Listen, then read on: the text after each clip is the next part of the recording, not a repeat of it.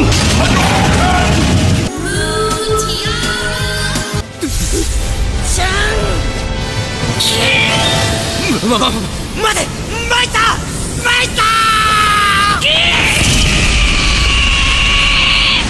3, 2, 1, it's game. Hello, everybody. I just realized my cat is locked in the room with me. Anyway, welcome to the Hiatus podcast. I heard movement like going on over here. I see what you've done. You do not realize what you have unleashed. Hey, everybody. Let them yawn comments. It's James. No, it's Luna. It's the Siamese. It's James with the Hiatus podcast, your local Southern Fried podcast right here in Georgia, where we're giving you everything geek, unique, and chic for your week at the peak of the heat because it's summer and it's hot. I hate summer so much. Too hot. I hate summer. People who tell me they like summer, I think they say it because they like to be contrarians. No. See, they say they like summer while they're blasting their AC in the room. You don't like fucking summer. You like the idea of not winter, but you don't like the heat. And they like the things that come with summer, like right? Maybe taking vacation or being able to swim. They don't vacation, like summer. More. They like clothes. they like summer to them is not the friend that they like. Summer is the one that has the cool stuff, or other friends that they want to hang out with. It's also that but they have to invite summer over. It's also I like to think of it this way. It's also that school mindset. You know, because when you're in school, at least in American school, like, you have summer vacation. And so when you grow up and you're an adult, because I usually hear from adults, and they go, I love summertime. And it's like, why? Are you not working?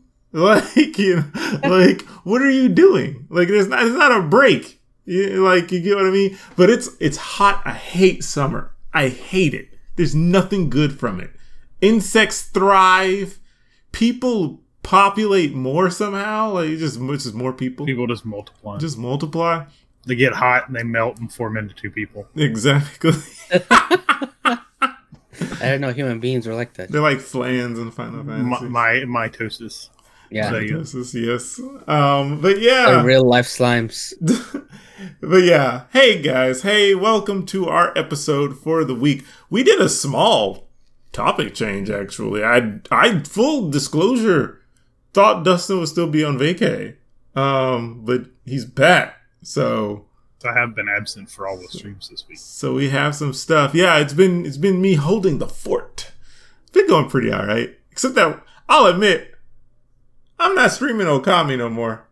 What happened? Nothing at all. I just forgot how much talking Okami does. Oh yeah, it's very talky. It's so talky. It's charming. It's great. It's fun. I recommend everyone play it. It's not for the viewing pleasure of other people. Unless you just want to unless you just really want to sit down and like watch someone else really want to watch them. It's like a long play. Yeah, it's it's like if people want me to keep playing it, I will play it and barely comment. I'll just mute my mic and just play and you can just watch. Like, I know there's people who want that, so, like, you know. But anyway, yeah.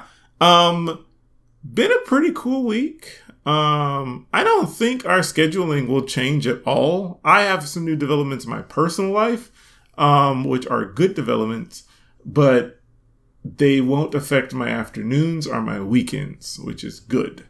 So, yeah. Anyway, you don't care about my personal life. You care about shit that's been going on. Today's going to be a good, fun episode.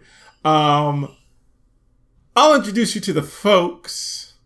He is the quiet but gentle headmaster of a flying high school. What? It's Dustin. It's not a flying high school until like Disc 2 at least. Shh.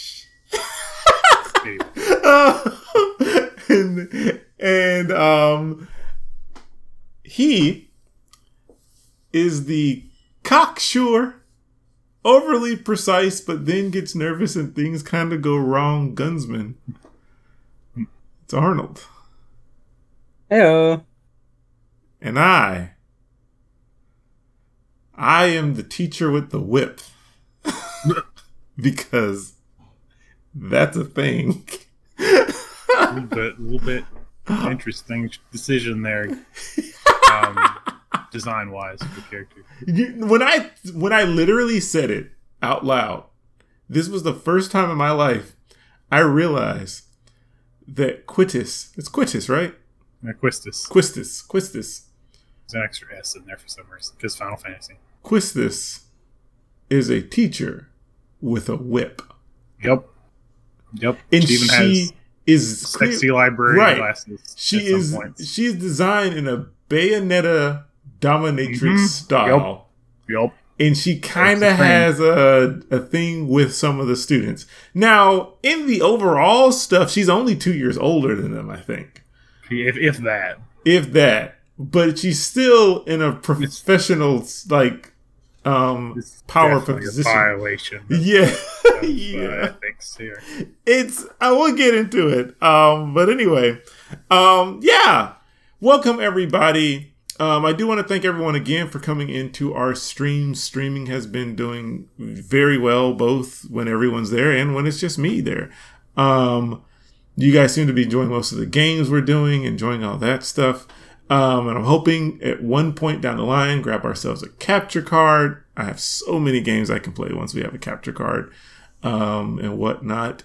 And yeah, we'll be streaming this Saturday, the day we're recording it. So you probably have already seen it. Dark Deity, once again. Excuse me. But anyway, let's go ahead. Let's just jump into our next issues.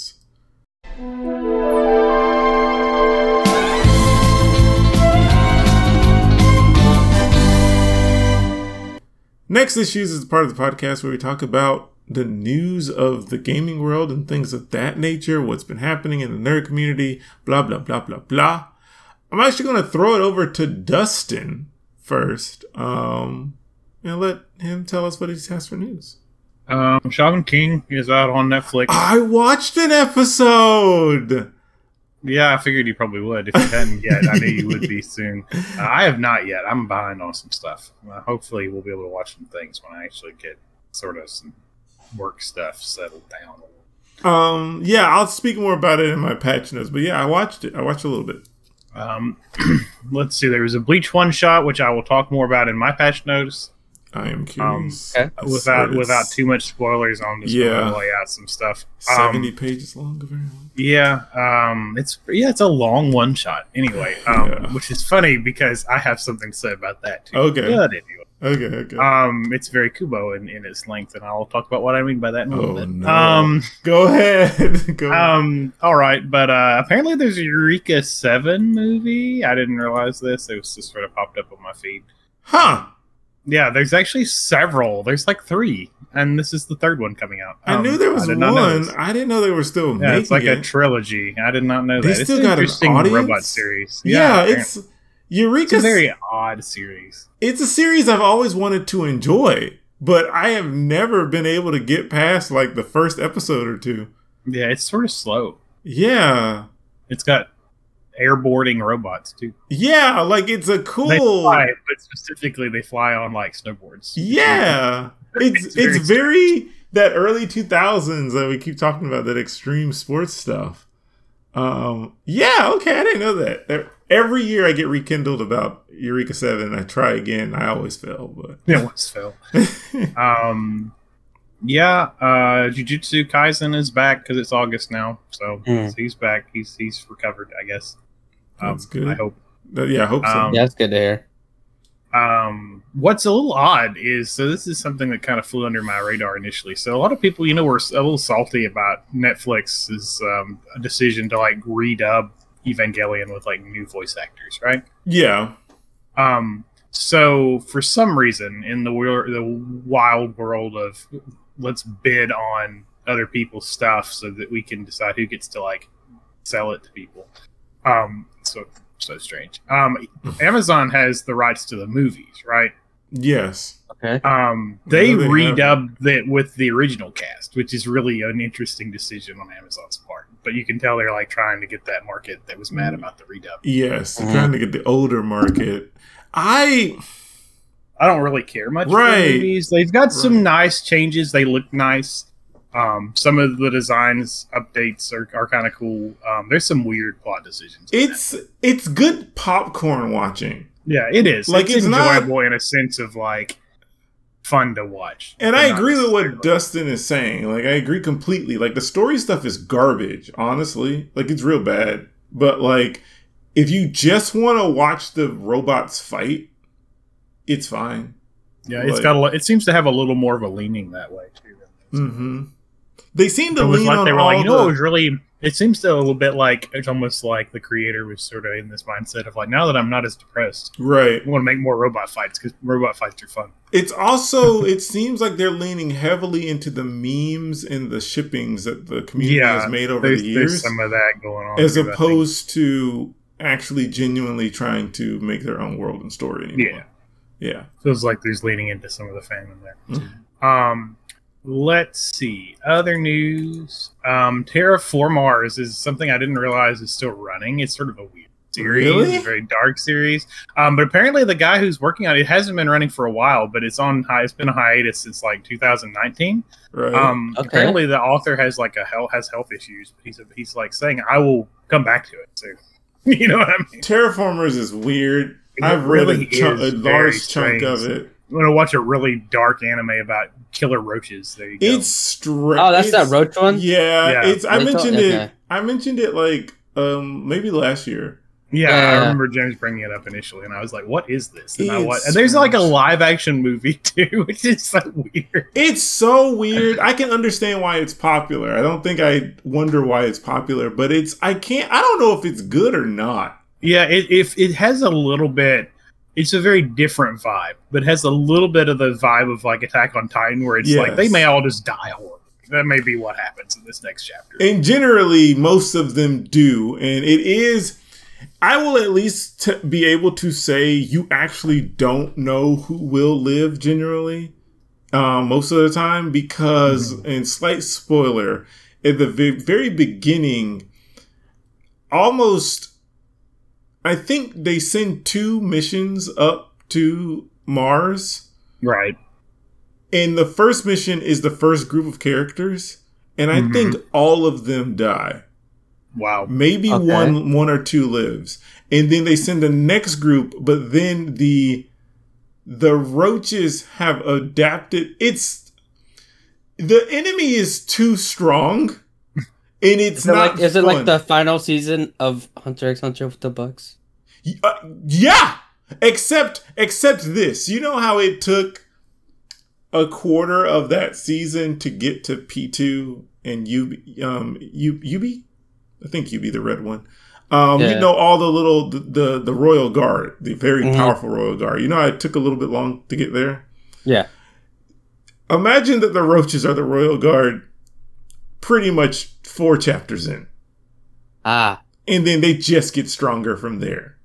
Like every roach is like feels a girl. very much like a horror manga, which Yes. is weird because it's like an action. It's in like some theory. action sorta shonen-y vibes about like kinda, it's definitely a scene and it's definitely dark and horror, but the horror gets to the point where it's like, so why do they just not like nuke it? Why do they not just Hey, like, don't you crack know- the plant more open and let it explode? Right. Roaches can live nukes. Actually, I don't know if that's true or not. Well, these roaches can't. I mean, they can. They can definitely live through anything. And the way the roaches developed was stupid. So Dustin brought this up, and now I'm talking about it. They put moss down on the planet, so the moss grew, and the roaches had To, a like steady terraform Mars, right? Yes, to terraform Mars, and then they put roaches there because they were Hence the title. yeah, and they put like the roaches there because they kind of like will help out with the growth and development of that because it's a living species there. Well, apparently because the roaches had no predators or anything else, they evolved into superhumans. Like, That's not how evolution works. and what's supposed to happen is you get there and they're like the top of the food chain on Mars, but they're not adapted for anything off of Mars. Like- here's a killer thing about Like it. penguins don't have main predators on land. You don't see them fucking buck wild on land. Here's the killer thing: is that they look like humanoid primates, Which also does not make any sense. which doesn't make sense. But also, the reason they kill the humans is because they. And the manga does this. They actually show this.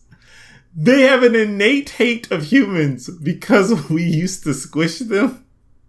So it's like in their memory to kill humans. But these roaches weren't squished though. So how? And it even shows like a human's foot crushed a roach. And so Clearly, the solution to this is just to build a giant robot and just step on them. exactly. Yeah, exactly. It's really, really funny. And so Look, then it just sounds like we need a bigger bottle of spray.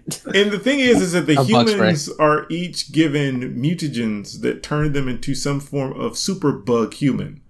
Anything that's not a roach. So they have hornet people, they have grasshopper people, they have praying mantis people, and they How all. the fuck? Oh, bro, how does the praying mantis lose to a roach? Okay, that's the thing. This is the part that I started getting upset with the show, is that the roaches are just adaptable as shit, which is true of roaches in real life, but they adapt on the fly. Literally, sometimes Some on of them the fly. should die, and then later they adapt. So Yeah, some of them do. So when they go to the next mission, but the problem is that this is where the horror aspect comes from. It's like they are torturing the humans to extract their stuff to get the bug powers.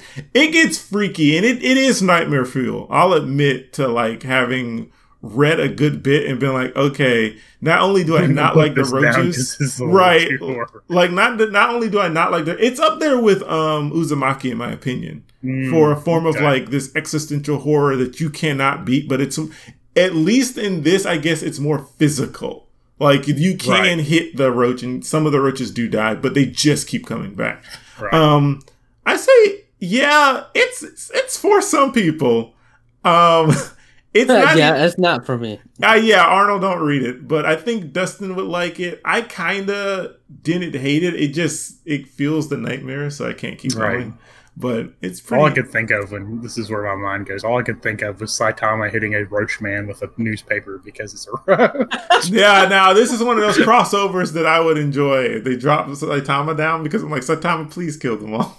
Saitama's like, why are there roaches on this fucking planet? He's just going around with a newspaper like, ah! They're like, we're trying to adapt. We can't adapt to this. He's like, why y'all on my food? But okay, sorry, Dustin. That excited a conversation in me. But go ahead. All right. Apparently, there's a sort of a tribute chapter to Berserk that is released. Just sort of like a tribute to Miura. Mm-hmm. Did hear about that. Yep. It's sort of a memorial issue. I don't know if the team is like working to like finish anything, or if they just want to put out a memorial issue. I don't know all the details there yet. I'll look into it a little bit more and maybe update next week. Cool. All right. Anything else there, Dustin? Let's see. Anything else that I really wanted to mention? I think most of the other stuff I have is more the suicide Bob, that came out, didn't it? Sorry, which one? Yes. Bob? Suicide Squad. Yes, it did. Yeah. I don't know very much about it. Like, I'll probably I'll try to watch it in with like a friend or something at some point. I'm probably gonna watch it at some point because I kind of have to, but I'll admit I don't want to. Kind of don't have to. I do because I'm gonna by nature shit on it. Like I just know myself. But you want to actually have watched it, and right? I want to be able to say I have an educated estimate around it. Yeah. I get the feeling at best it'll be one of those movies that's kind of like, oh, this is sort of like mindless. I think it's. I don't want to say it's fine because I don't think it's fine, but I also don't think it's a problem. I don't think it's one of those. Problem. It's just there. It's there, and I think people hyped it up because, again, we'll get into this. I'll bring it up now because it's part of Dustin's news, really. Idris Elba, the talented actor of the British variety, is doing the voice of Knuckles in the Sonic 2 movie. Good for him. And that should be the end of that sentence. But the internet is exploding. Like, people are like, some of my gaming channels are talking about this as if it like has a significance outside of a talented actor got a very nice position in a movie that's meme worthy. And it comes, I guess my problem with it all comes down to the cultural zeitgeist to make someone part of your culture because it would be cool if they were. Yes. That makes, like, Idris Elba, for all intents and purposes, I do not think is a nerd. You know, that's fine though. He may be into a few nerdy things. He may enjoy fantasy, but I just don't see it. I think Idris Elba probably goes home, opens up a book, drinks some cognac near his fireplace, watches. But that seems appropriate. That what again? I said that seems appropriate. Yeah, you know, I just feel that's him. The kind of person with cognac. And I don't know if that's him or not, but he's definitely gone into doing like farcical, silly movies lately. I think he's entered that phase where like he's done some like dramatic roles, and I want to just do stupid roles. Yeah, and to his credit, it pays better. So it is. I actually prefer in some ways when people just do that and don't like talk about it versus the people who are like, oh, I only take serious role. You know what I mean? Right. No, I completely and get all highfalutin about it. And I get exactly what you mean. And I think my big issue is just that, like, guys, you already hyped up James Gunn, and then look at Suicide Squad. The reviews have not been spectacular. Some have been good. Some have been bad. It's almost as if James Gunn does not produce masterworks of art. He just produces okay. Nah. You sound like a downer, James. It's not a downer. It's just realism. Like, he made popcorn movies. He made a really good first popcorn movie that got him big. Like, Guardians of the Galaxy is legit one of my favorite Marvel movies. And he did it well. But it was a one-off thing that has been repeated by everyone else. And by the time he's circled around to doing Suicide Squad again, like we've already had it before, it's fine. It's fine. So yeah, that's my take on it so far until I've seen it. I think that's it for my news. All right. Okay. Oh, I do want to mention one last thing on the Knuckles thing. One of the funniest things I saw out of all of the talk of that was some guy like being snide about people like being obsessed with this echidna in inappropriate ways because it's Idris Elba's voice attached to it, and he's like, I have just learned this already happened. And then yeah, I was like, Knuckles been inappropriately done a long time before Idris Elba. Yeah, the reaction though of like, he discovered that there are things on the internet that he did not know. Yeah, I do not see that as a problem. I do want to know the voice direction they're going to do for Knuckles because I know Idris Elba's voice. I know his voice when he's voice acting, and he's pretty good. His voice is a little like adult deep, and Knuckles, he's very deep, right? And Knuckles is, for better or worse, like a little bit older than Sonic, so he's still like a teenager. So like it'll be weird, but I think he'll do fine. I'm still hopeful for the movie. Tails sounds good. Sonic's voice actress has always been good, so I'm good. But all right. I'll jump into mine real fast. Mine is basically some Nintendo indie game releases and some news from that. Bomb Rush Cyberpunk is going to be a timed Nintendo Switch exclusive game. It is clearly a shout out and possibly done by the same people who have worked on Jet Set Radio and Jet Set Radio Future.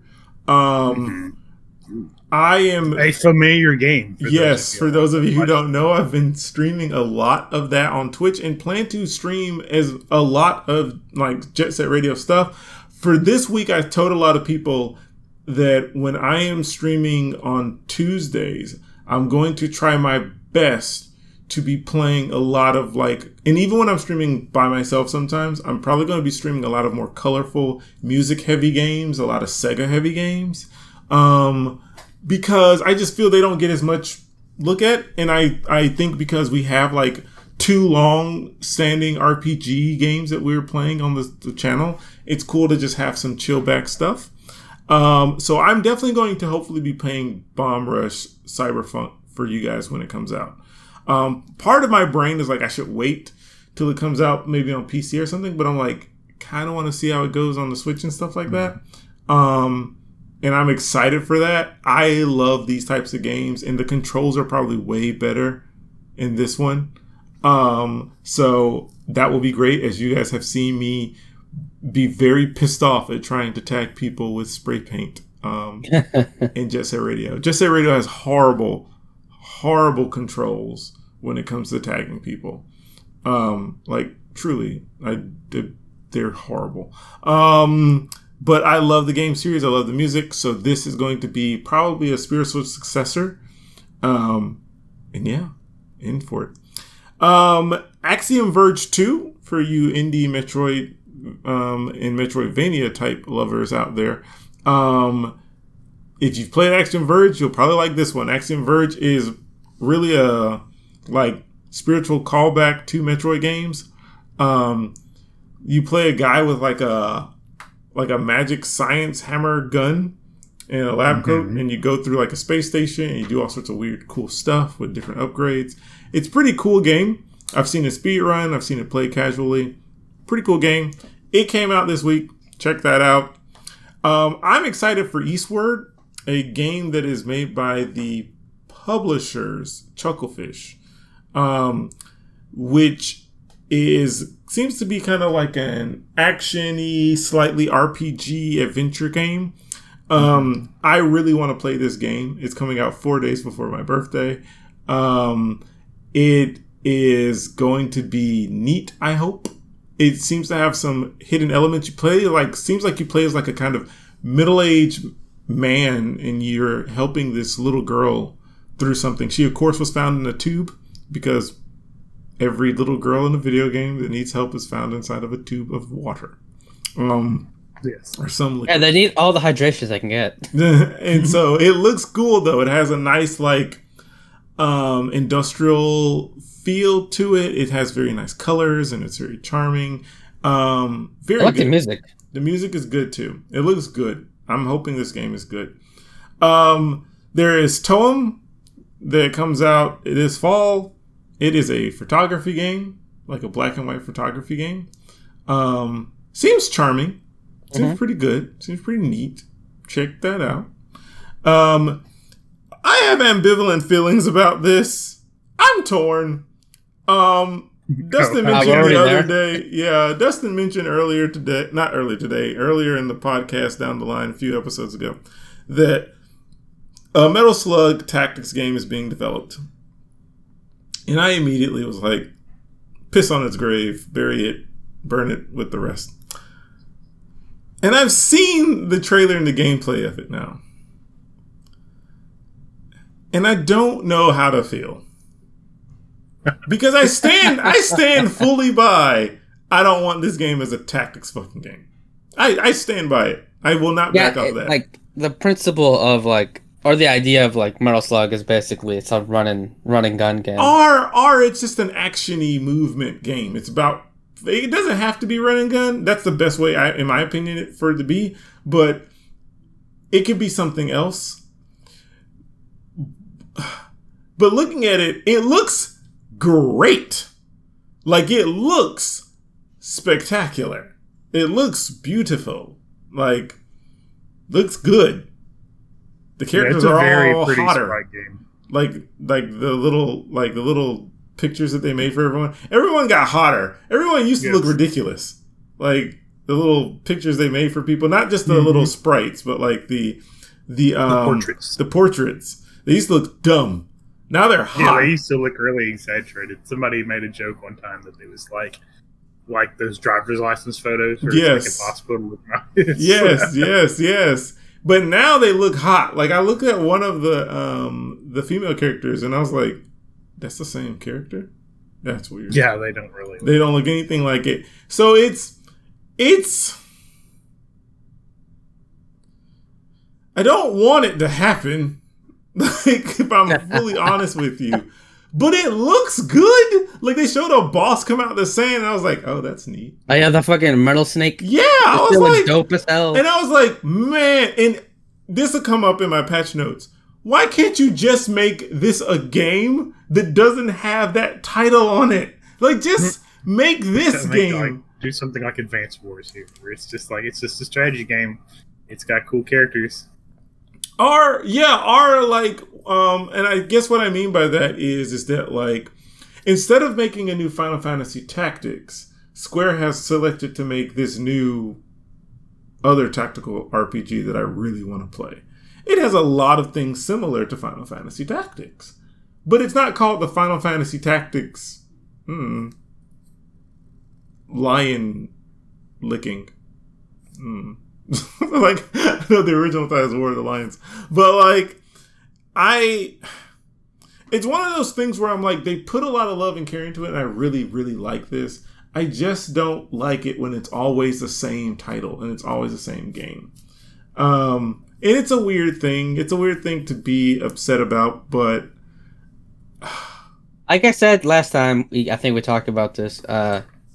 This game, in my opinion, would have been fine if they had launched a main series game with it. Yeah. This is not like kind of like when everyone got mad on that Metroid game, where you play as the soldiers instead of Samus that launched on the 3DS. Mm-hmm. Because after that game came out was the other Metroid game came out. Yeah. And then if that spin-off launched later of a main sequel of the game, then I think it would have been fine. Yeah. And, like, I'm not saying like this game doesn't look. I mean, I'd probably play this game. It looks good enough to play. That's the problem. Yeah. It looks good. So, like, at first it was like, eh. And I was like, wait, this actually looks good. Right. Like, I don't remember the last time Metal Slug came out with that game. With a new game? Yeah. I think the last one that I saw, besides the stupid like phone offshoot, was DS one? Was Double X, which was on like the 360 originally. Oh wow, yeah. Yeah, so like people are like waiting, and then they see this, they see first they're like, Metal I was Slug, really and they're holding like, out. What? A new Metal Slug? And it's, a tactics game, which is like so far off what Metal Slug is. It just feels weird, I guess, and it does look like a fun tactics game. I just like there's other tactics games I'm waiting for. So why would I then spend my money on Metal Slug? Because it's like, not saying Metal Slug is bad, but like if I have a choice between this new one that's coming out by Square and Metal Slug, there's no competition. Like the Square one wins every time. Because looks like, sorry, go ahead. Oh, I was just gonna say though, it looks good though. I oddly enough don't want it to fail because clearly people put some care into this. Yeah. And, maybe if it does well, no, they'll actually be like, maybe we should make another Metal. A return to form. That's a so positive thinking there, Dustin. Right? Like, from what I've heard, there's several supposed to be in the works, and this is just one of several. Okay, because SNK has been doing a lot of like, hey, we got some nice properties here. You want to make a game with them? Yeah, because this one is done by a French studio, if I'm correct. So, like, I am hopeful, but Laker Studio and Dotemu. Sorry if I mispronounced that. Mm-hmm. Yeah, so I'm hoping it goes well, even though I feel weird about this. The last two are coming out very soon. On the 11th of September, No, sorry, not this 11th September. It was this week. Necro Barista Final Pour.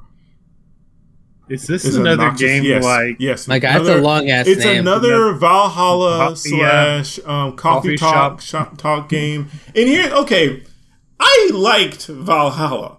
I kind of like the coffee talk one too. Not as much as Valhalla. The coffee talk thought it was up its own ass. Oh, this is the one that has a lot of anime face. Right. So, okay, here's the thing about Necro Barista, though. Necro Barista feels a little bit more leaning towards Valhalla, but from a much more 3D perspective. Mm-hmm. You know when you can tell someone really likes anime so much that when they put it in the game, you can feel it? That's Valhalla, right? You play Valhalla and you're like, this fucker likes their anime. But they also know how to make it a good, like, Valhalla's like for those of you who don't know, you're running a nightclub bar, essentially, in like a kind of seedy town of, like, futuristic Japan-ish kind of thing. And you go through all these things and you help out all these people, and it's neat. It's good. I have some complaints about it, but overall the game is cool and the characters are fun. It's very weeb. It's very anime, like, very much. Coffee Talk is a little bit of the same form, but it's more of that hipster, I go to conventions kind of nerd, which is not worse, but it's pretentious. Like, not the nerds themselves, but the game is. The game is a bit pretentious about things. But it also has some very good elements to it. Some of it was so up its own ass, it pissed me off. Like, but overall, the game is not bad. It was one of the games that had enough of an impact on me of confused emotions that I actually wrote a review for it. Like, you know, they ask you, how did you feel about the game? I did that. I hope it was constructive. I hope it wasn't just shitting on them. But it did feel like it was up its own ass. Necro Barista feels like a combination of both. Like, it's called Necro Barista. Like, either go full throttle with Coffee Talk or do something clever like Valhalla. Like, which has multiple combinations with that name. You know, like, Necro Barista. There's even a line in the game where she's like, how many are dead? Ooh. And I'm like, okay. Like, I like these kinds of games. I really do. So I was intrigued, but part of me is like, you know, I'd rather play Valhalla again. Like, when I get my capture card, I may play that for people so they can kind of see the game. Because the more I play these games, the less critiques I have of Valhalla. Like, it's like, when Valhalla was in its own bubble, I had many more critiques. Right. But the more I play other games in the genre, and I played plenty before Valhalla, but these are literally copying Valhalla. And when I look at them, I'm kind of like, okay, Valhalla has problems, but you seem to have more. Like, so yeah, it's interesting perspective that I'm getting now looking through it. Final thing on my news is that Tetris Effect Connected is coming out in October on the 8th. For those of you who don't know what Tetris Connect is, it's been on the PlayStation for a hot minute, and I think the Xbox. It is like a weird psychedelic like Tetris game where there's a lot of colors and music and combinations that change up. I've always wanted to play it, so I'm actually excited for this one. And it's coming to the Switch, so check that out. I think that's it for my news. So I'm going to throw it at Arnold. Already, who's ready for more depression? I'm perfectly ready. If I'm assuming it's the same depression. Just a little bit more. I'm gonna go ahead and just talk about about it. Now this happened last week when we kind of talked about the whole Activision Blizzard. They pulled a Ubisoft. They said, "Let me copy your homework." After the lawsuit from California, now there's a new lawsuit against them by the investors, the SOC Investment Group. That's what they're called. So they have the whole, this is not what you promised us. You've not been transparent with all of the details. So there's another lawsuit for Activision Blizzard to have, so they can lose more money and lose more people. There's also a few more named employees that are being let go, namely Luis Barriga, who's the director of Diablo 4, which is a game that's not even out yet, right? No, but did you guys hear about how they released the open beta for Diablo 2 Remaster? Like, no, I haven't. I think it was this week that they released it, and they released it after all this news, and I'm like, yo, it's too big of a tidal wave for you to try to placate people with the Diablo 2 Remaster. Like, this is not significant enough to get your goodwill back. This is not help. As a matter of fact, it probably makes you look worse. Like, hey guys, you want to forget about all these problems and play some Diablo? Mm-hmm. It's redonkulous. Go ahead, Arnold. Sorry. No, I was gonna say it's kind of like when they they had a trailer for Overwatch 2. Back at the when they first fucked up with the Chinese Hearthstone player. Yep. It's redonkulous. Doesn't make no sense. So go ahead. Arnold. Yeah. So also, lead designer Jesse McCree and World of Warcraft designer Jonathan LeCraft have all left the company. There was no internal announcement for it, but Jesse McCree and Jonathan LeCraft are two employees that were in that photo of the Cosby Suite. So we can probably assume what they did wrong. Yeah. And there's also one more employee, lead game designer Corey Stockton. He's been put on leave, but he's still currently working at Blizzard. So 4 more people. 3 people have left, and 1 more person about to leave. But like I said, I'm saying like leave, but they're being let go, so they haven't been fired, which is the thing they're supposed to do. Yeah, because they don't get the bad stuff on their paper, on their what's it called, on their So basically, if you are fired, it's going to be kind of like recorded, and so when you bring it up, you have to say you were fired. Like if you fill out a job application, some of them ask, "Have you been fired from somewhere?"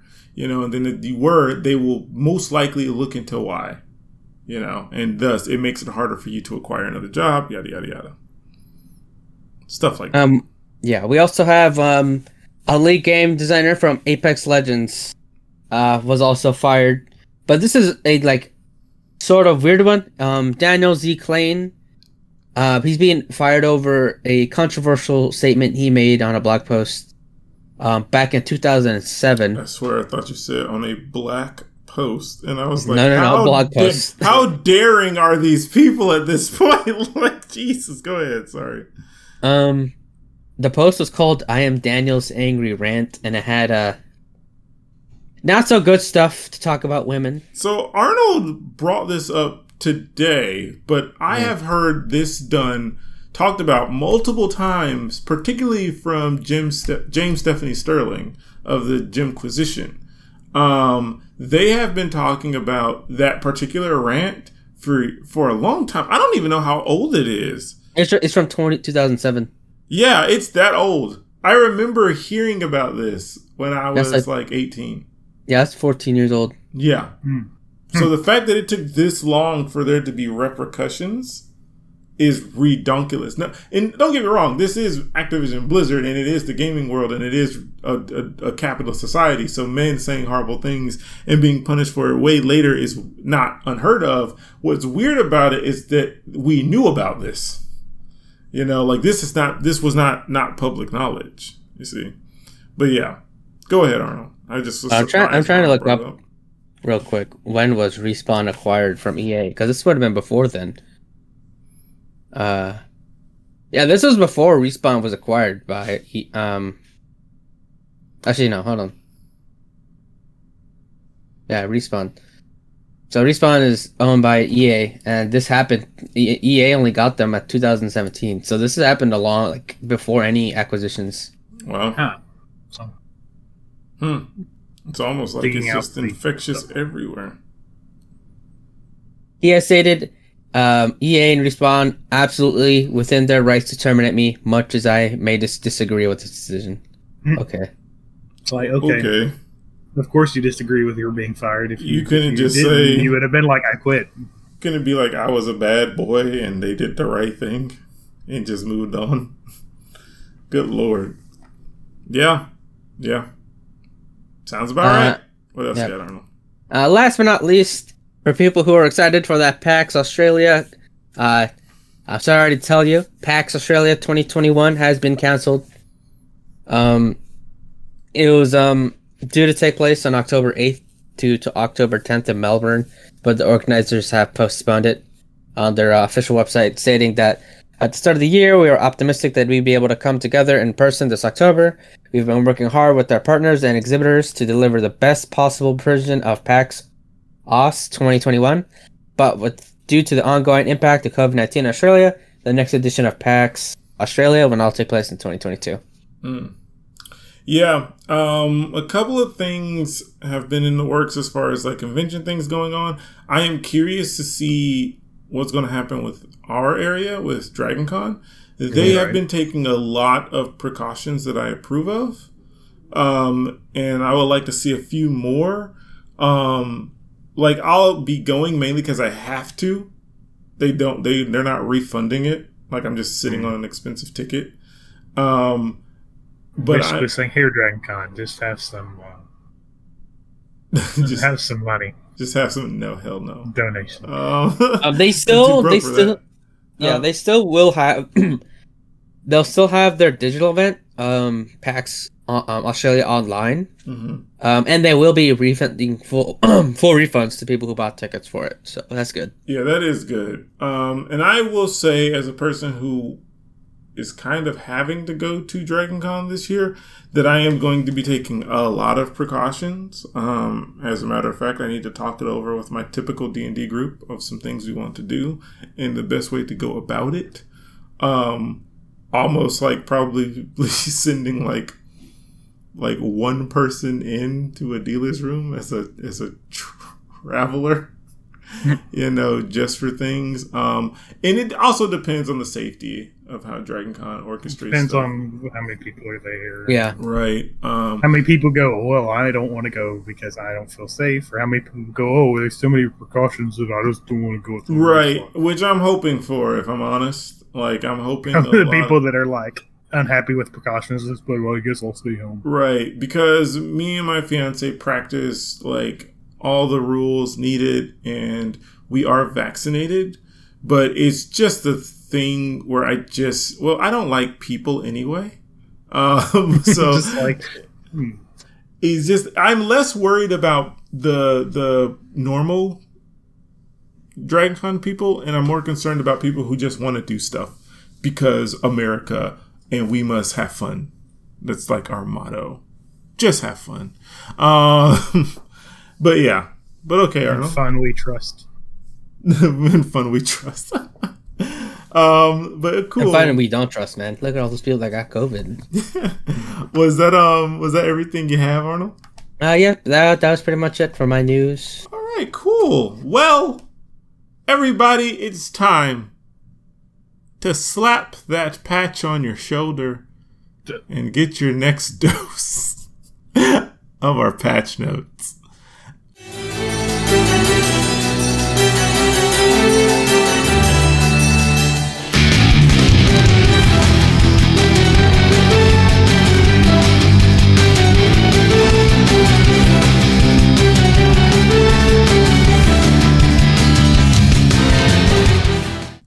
Patch Notes is part of the podcast where we talk about what we've been up to, what we've been watching, playing, and doing.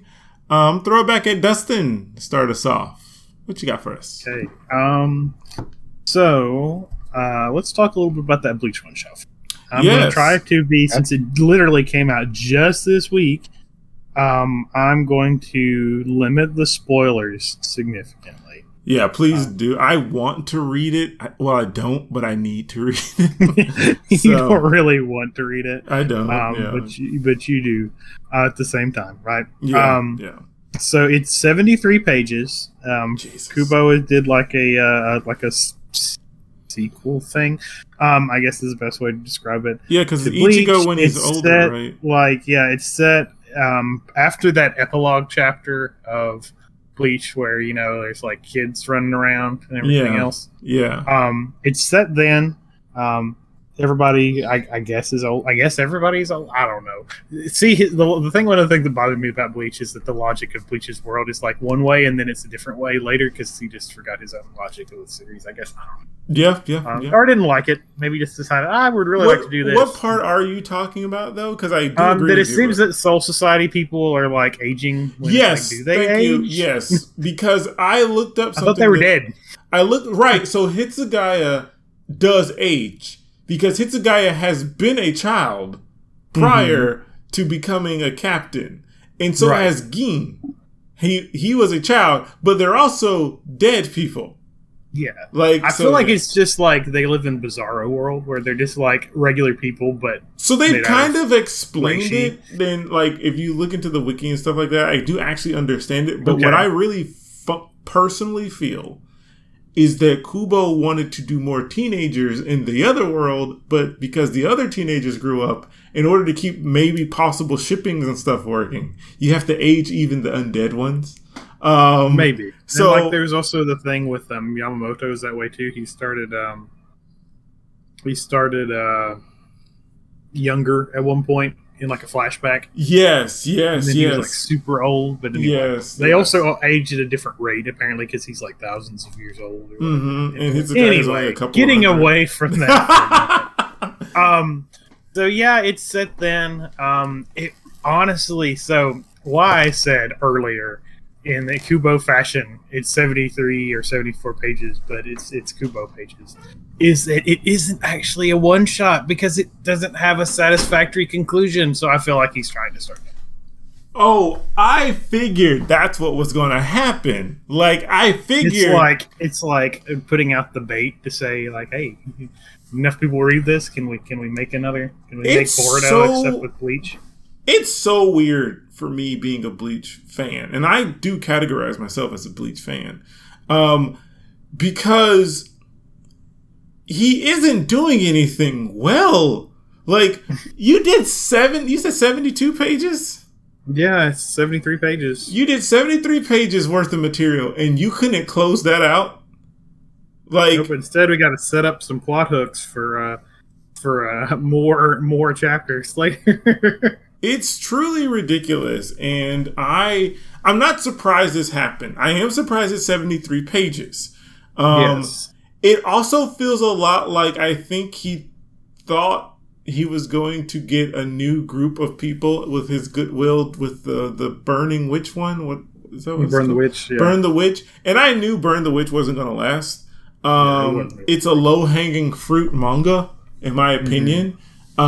It's one set in the same Bleach universe, so it's like except in the West, right? Except in the West, but then it still has many Japanese connections to it, which is always hilarious. And I'll get to that in a second. I have no problem with setting something in a Japanese connected world. I just hate when they try to give a pretense of it being different.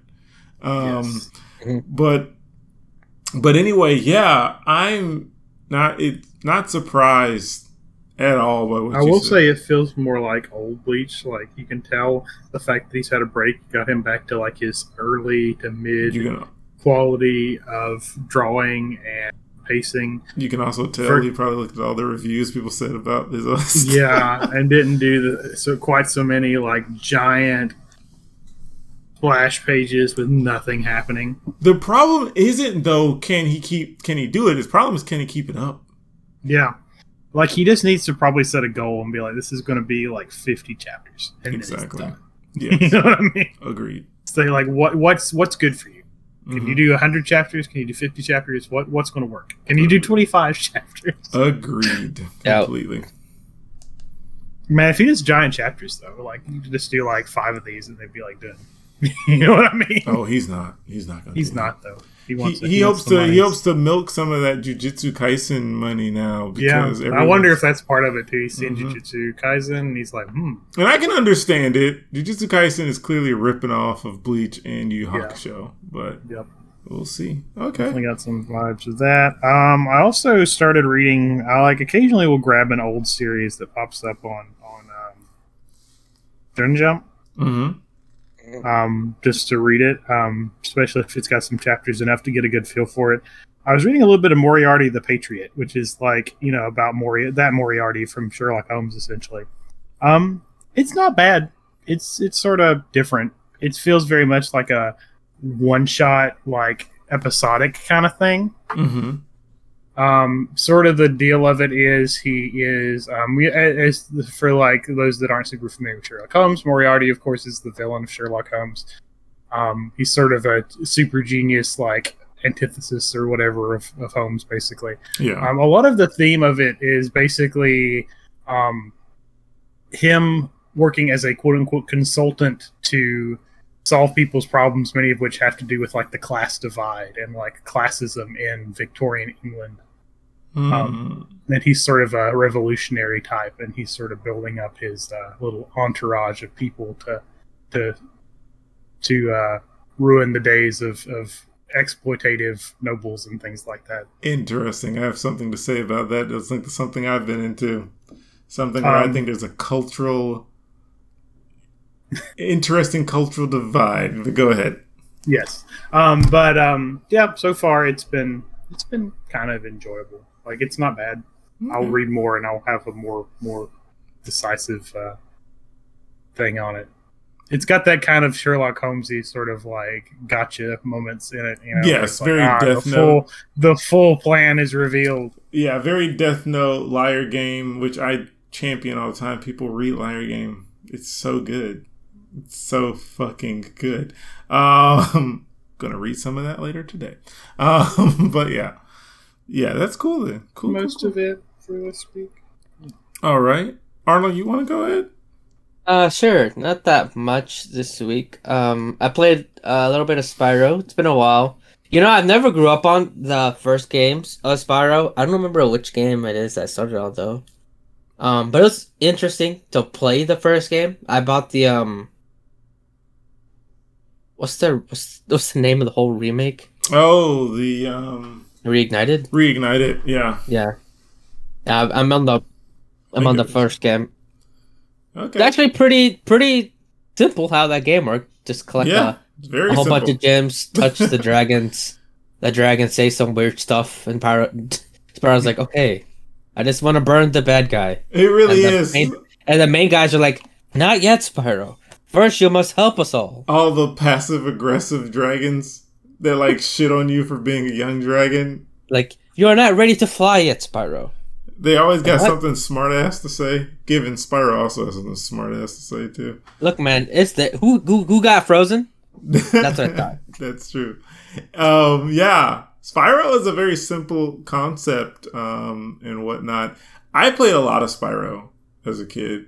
Don't know if I liked it or not. I just played a lot of I mean, it's kind of just fun to play. Yeah, it's fun. I will say, James, do you remember skill points? Was that in the original game? Skill points? Skill points. They're not actual skill points, but it's called skill points. Oh, I don't think so. So, like, I guess in this remake, they've added this random thing where each world, they want you to do one specific thing to add, like, a check mark in your list. I'm not doing those. I spent 20 minutes on one level looking for the one flower to burn. Huh. I don't remember that. That sounds ridiculous. But it also sounds like something that has come from the PlayStation era of keeping you busy in the game. Yeah, I'm not doing those. I've collected 100% of the gems so far on each level I've played. Because it's kind of like, if you just explore enough, you'll find everything. Yeah. Which is cool. There's nothing actually, I mean, there's levels that are locked behind, but if you collect 100 gems on each level, those like extra levels will be open. The only levels I've had difficulty in is when he's actually flying. Because Spyro is not that. He's not that great to control. No, he's not. They could have made. When he's on land, he's great. When he's flying, he's horrible. Well, he ironically is not designed to fly a lot. He has tiny little wings. He's a baby dragon, so like, yeah, he's very clumsy in the air. But I know exactly what you mean. His flight levels are pretty funky. Yeah, I don't like his flight levels at all. And they have that PlayStation thing of where no one can swim ever in video games. Yes, oh my god. My man walked into a fountain and he died. And I'm just like, not even a lake, it's a fountain. I'm like, just hold your breath. Luckily, if you have the dragonfly with you, if he touches water that's next to land, you can attempt to jump out, and the dragonfly will take the damage. Yeah, that makes sense. Sparks. Yeah, Sparks. Yeah. Who's like, he's not that important story wise in this game, but he's story important in another game. Yes. Where they like redo his story, like, oh, I was actually raised by dragonflies, which is like really weird. Which is like yes, because you are one. How does a dragon get raised by dragonflies? Oh, you mean Spyro? Yes, they do. Yeah. They redo his lore. Yes, that he's raised by dragonflies. Yeah. Very good. Aside from that, I've played a little bit of League. It was a bad idea. Sorry. I've only been playing ARAM because I don't play the base game anymore. I've been watching it, but I've always been watching it. Every time I have this idea like, ooh, maybe I play League. And I say, no, you have a great RPG where you're happy afterwards. Why would you go to League? And I just go play that. Fuck that game. I do want to say one gripe. Not with League. League, I have a lot of gripes. Mm-hmm. I'm still playing Phoenix Point. My one gripe is that resources is very annoying to get. Mm-hmm.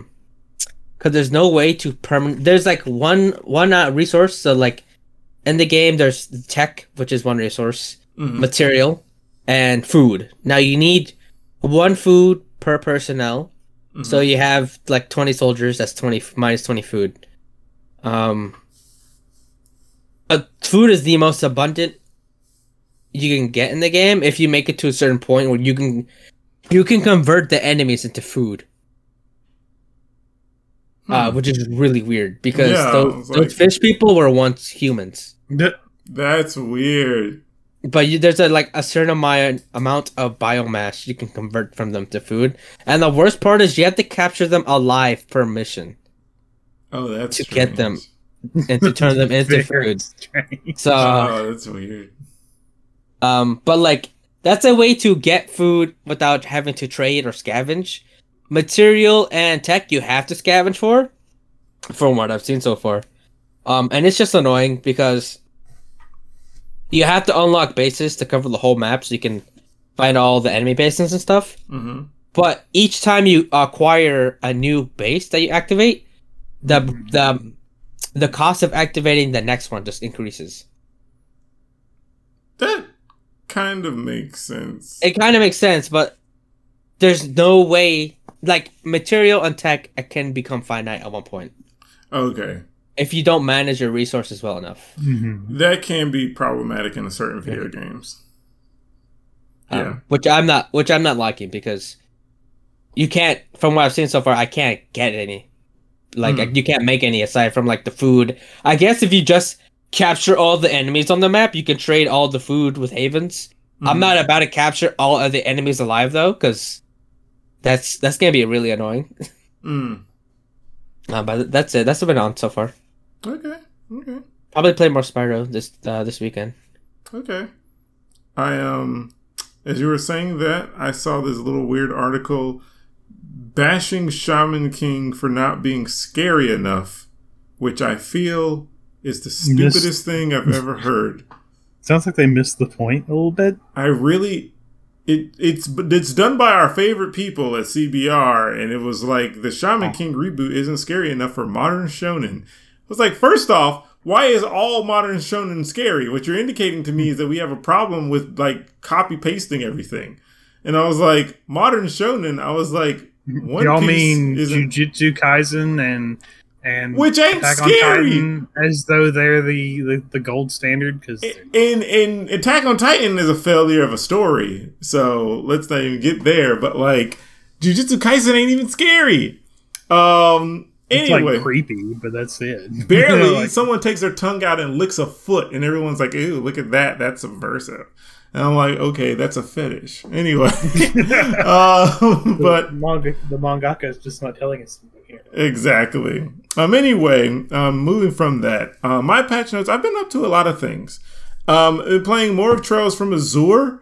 This game steadily shows me that the developers of the Trail series do not sit on their laurels, and they improve things both story, character, and gameplay wise just in the second game of a 2-game series. Like the battles in every I said, well, they gotta up their ante here. Yeah, and I like it just because I am slowly going through the story, so I have not progressed far at all in the story.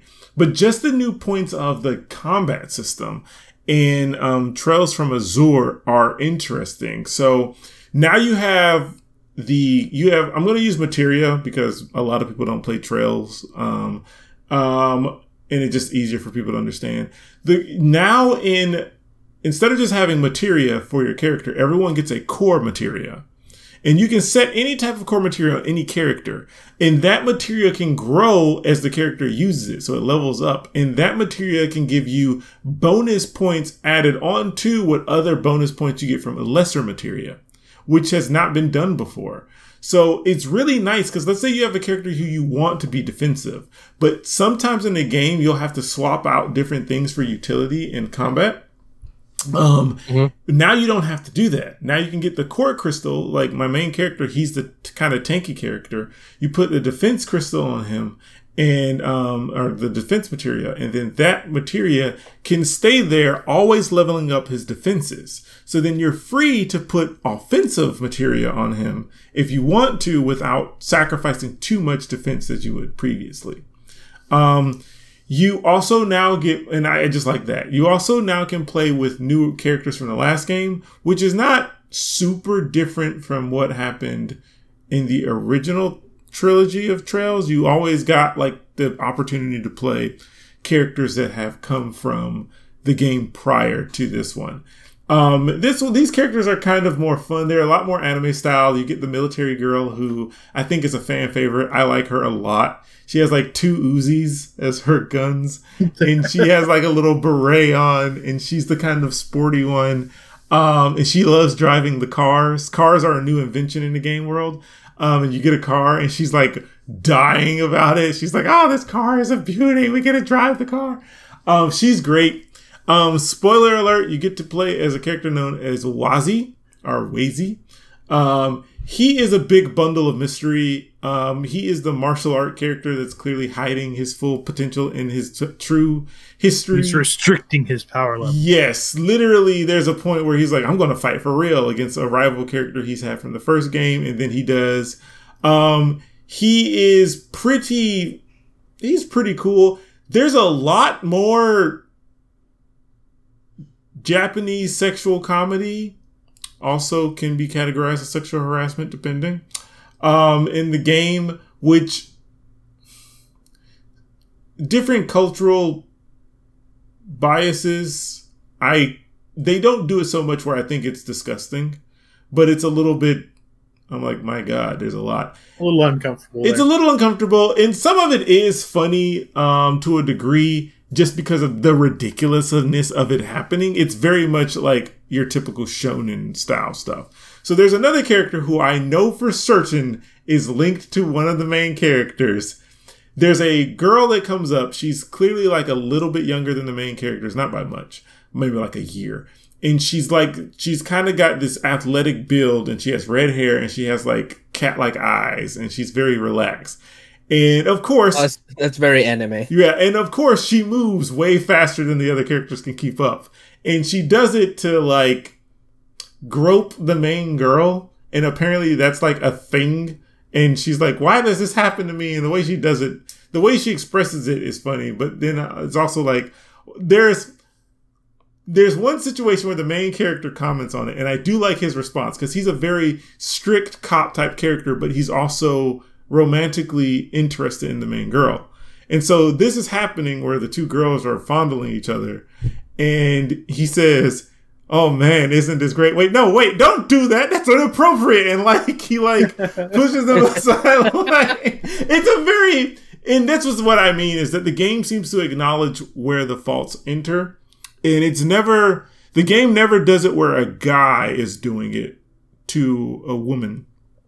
So it's one of those weird things where it's like the bathroom humor that they do in anime, where it's like, oh, the guys are like smacking each other on the butt with towels, or the girls are like, oh, I want to see how healthy you've become. I don't know if this is actual Japanese culture norms, because it's anime and most anime is written by guys. So I don't know if Japanese women do that to each other. Don't know. So like, I feel weird about it sometimes when it comes to that part of the game. But outside of it, the game is great. I do enjoy the story so far. I do enjoy all the new characters.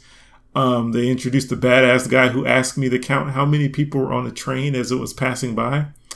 And I was like, what fucking technique is that? At least 10. Oh, I got the exact number because I'm using a fucking guide. But like, when I found out the number, I was like, what casual playthrough not using a guide did someone get this right? I guess. A big number? So this guy's a big, brooding, powerful dude. He has one eyeball. And the train passes by. Does it allow him to see the techniques? We haven't gotten to him yet in the story, but let's put it this way. There were some really powerful monsters my characters were supposed to go to defeat on the highway. They then walked down the street after talking to him. They were all slaughtered. Like, they were just, it was a Sephiroth thing. Like, you know, Sephiroth kills the big basilisk. It was like 4 basilisk worth of heavy hitting monsters. He had slaughtered them all. I will say villains, how they do villains and how they do intense situations and trails is really fucking good. Really good. Probably the best and stuff. Outside of trails, you guys have all known I've been playing Jet Set Radio as a stream. I really like it. Just wanted to mention it again. Horrible controls on spray painting, but I love the music. I love the game. Been playing Shadow. Don't spray paint things any more than you have to. Oh, I gotta play. Like, some levels you have to spray paint the people. Remember the one you were with me and I was spraying the people? Like, that one? Yeah, they give where you're chasing the Godzilla. It's so painful because the buttons don't register when they're right next to the people. It's so annoying. But yeah, and also playing Shadow of the Colossus. Love that game. I don't have anything negative to say about that game. I just love that game. Game is the height of game design and decision making and everything in between. Yeah, really good. Really, really good. So now what do you have to say for the remake that you're playing? Which remake? Shadow of the Colossus or the one I'm about to talk about? Shadow of the Colossus. Okay, Shadow of the Colossus remake is fine. The game in and of itself is exactly the same almost in every way, except that it saves for you. And it looks... My experience is ruined. If you can't get good and learn when to save, then... Yeah. I actually go by reflex. I go to every save point and pray at the save points because that's what I'm used to doing, even though you don't need to. You can just save now. I enjoy everything else. Graphics-wise, really? I know it looks better. Like, I'm not saying it doesn't, because it does. But it doesn't look different. It's a weird thing to say. It's just very polished, and I still don't like how polished the hero is. I like the tones of the original one, but this is not bad either. You know what I mean? It's a weird thing. I have less complaints about it than I did in the past, but I like both for different reasons.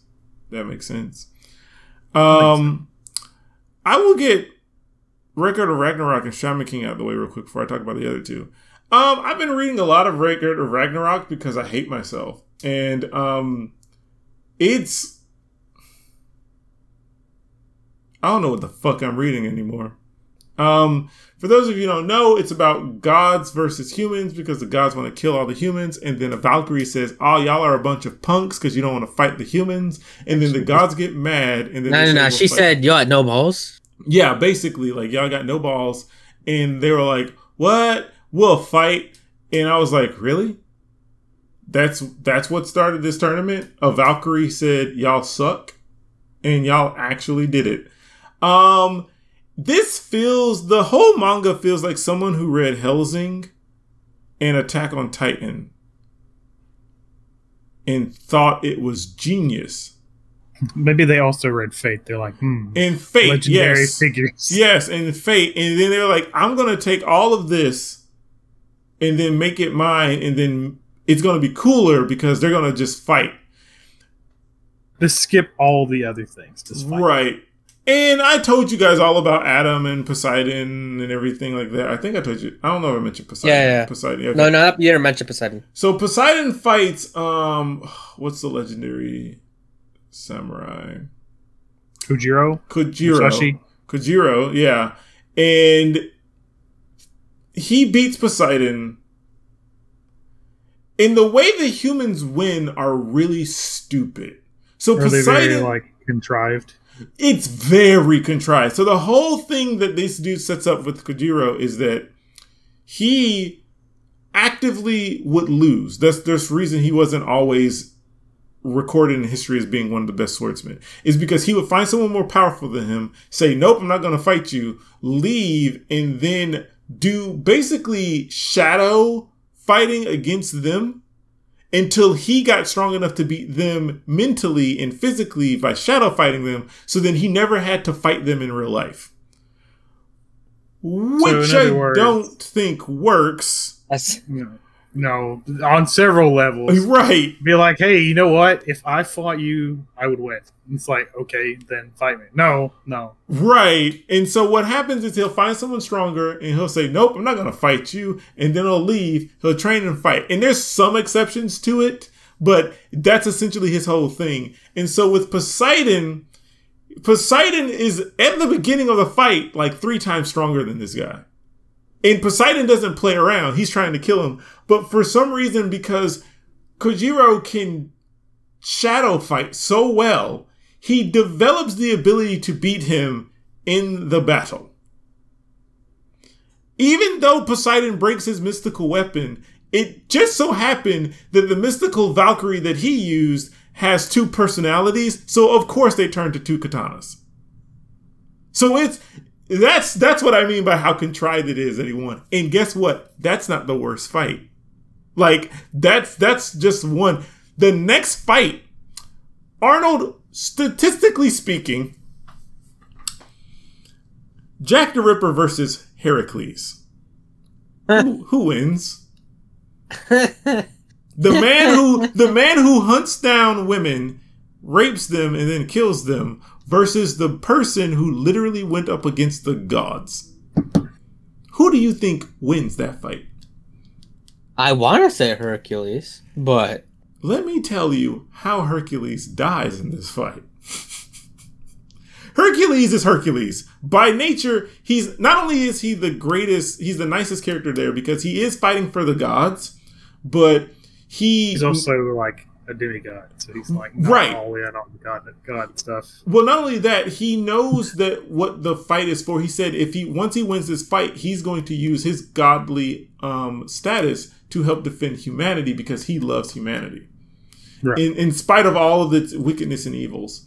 And so the Valkyrie at the beginning is shown to be kind of happy that she's put her So Hercules to her and the other, there's two Valkyries. There's the main Valkyrie who's a jackass, and then there's the young Valkyrie that's supposed to be the young one, but a lot of like hormonal boys don't like her because she's not developed, and also she talks about how horrible these events are. So I've seen people literally, like, even the editor has been like, she gets on my nerves so much, and I'm like, really?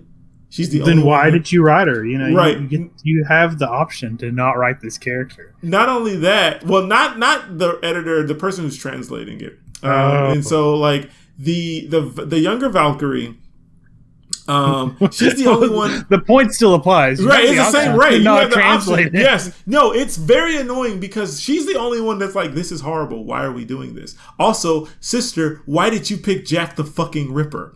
This is horrible. So I'm going to pick a mass murder. Right, and not mass murder. Sorry, multiple murder. Right, and she uses Jack the Ripper because he goes up against Heracles so well. They're so opposing people.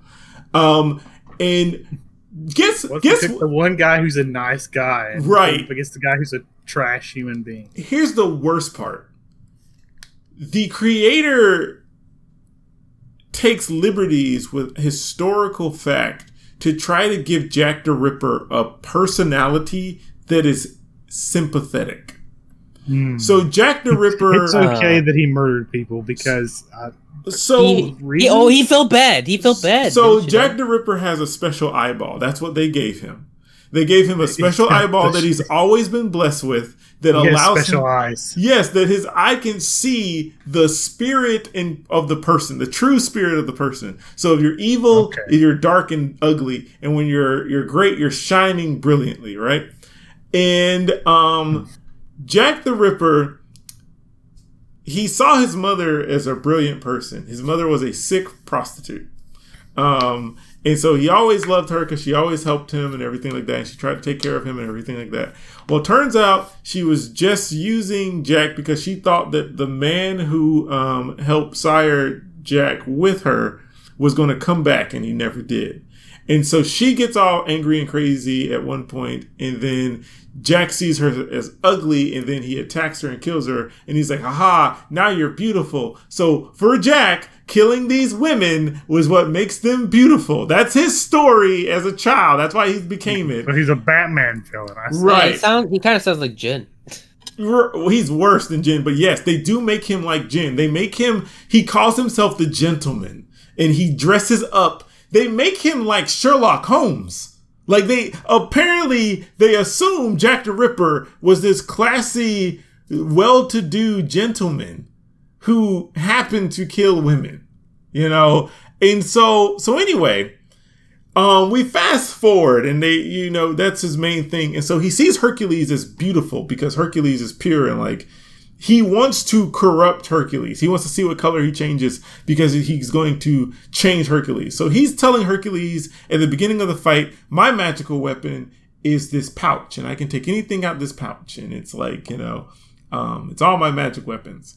So then they keep going, and turns out that he lied because apparently Jack the Ripper is also a master liar.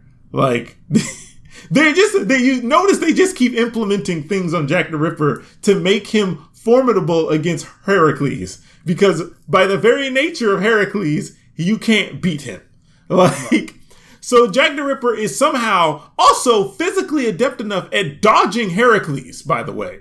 This man killed women in the night from behind, but he is somehow able to physically dodge the chaddest of chads. Like this Chad is so strong, he beat a Chad and turned it into a coat, like the lion. But anyway, anyway, he's fighting. Heracles goes like Super Saiyan at one point, everything like that. And then Jack says, everything in this town, because they're in London, like a metaphysical London that they created that they're fighting. He's like, this whole city is my weapon. I lied. Ha ha ha ha ha. And then, okay, fine. Because he throws a clock, like a literal clock, I think like Big Ben or whatever, at Heracles, and it like rips off his arm or whatever. So then Heracles says, okay, fuck this. He summons Cerberus, and Cerberus forms a body armor over him, and they fight. Jack is still able to dodge everything. And listener, bear with me here. It's really this bad. So then further on, they keep going. You want to know what his actual weapon is? He's wearing gloves. The Valkyrie turned into gloves, and whatever the gloves touch becomes his magical weapon. So it's a schoolyard level power where anything he touches becomes his weapon, because how else can Jack the fucking Ripper keep up with fucking Heracles? Like, you can't. So it's so contrived. And so Heracles is beating the shit out of him at one point. Like, he is beating the crap out of him. By the way, they keep talking about how every time if a god lands a blow on a human being, they should die instantly. Jack is taking all the hits for some reason. Of course. He's getting beat up the whole time. So then he's about to fall down and die. And Heracles says, I will end your pain, because he realizes that Jack is a miserable person because he gave up on things. But Heracles is like, even though you're miserable, I'll never give up on humanity. So I'm going to kill you. So he's about to lay the final blow. I'm like, finally, it ends how it should. Of course, in straight anime style, Jack is falling down, but then his foot slams to the ground. And Jack slams his hands through Heracles and kills him. By the way, I've seen anime where people have taken death shots and they're still going. So part of me was like, why didn't you stop, Heracles? Finish the job, friend. But you want to know why he was able to pierce Heracles with his hands? Have something to do with his touching something. Did his hands become the weapon? They did, but why? They got them dumb gloves on. Well, yes. Heracles was beating him so bad, he bled everywhere. So he coated his gloves in his blood, and it made them weapons. Did they steal that from One Piece? Did they see that the sand crocodile? They saw the what's that? It's crocodile and crocodile. Luffy. They saw Luffy get his ass kicked by crocodile. Saw that scene like, oh shit, we should put that in ours. It would work if it didn't make perfect sense why the sand Logia was affected by the water and human blood, as opposed to.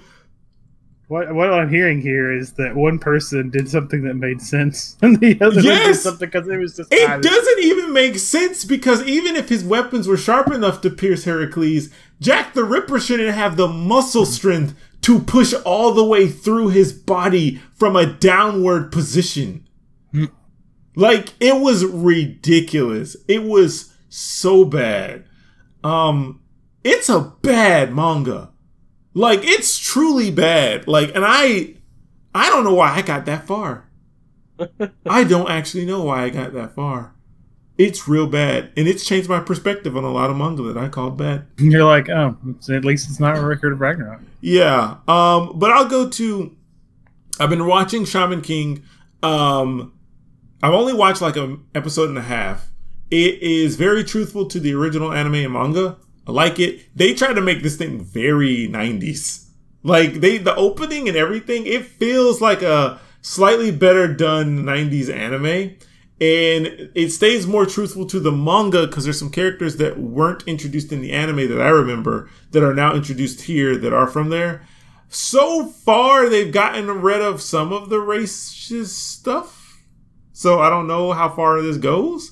There is a black shaman that they bring into it who was very poorly done originally, and I think they worked him out very well here.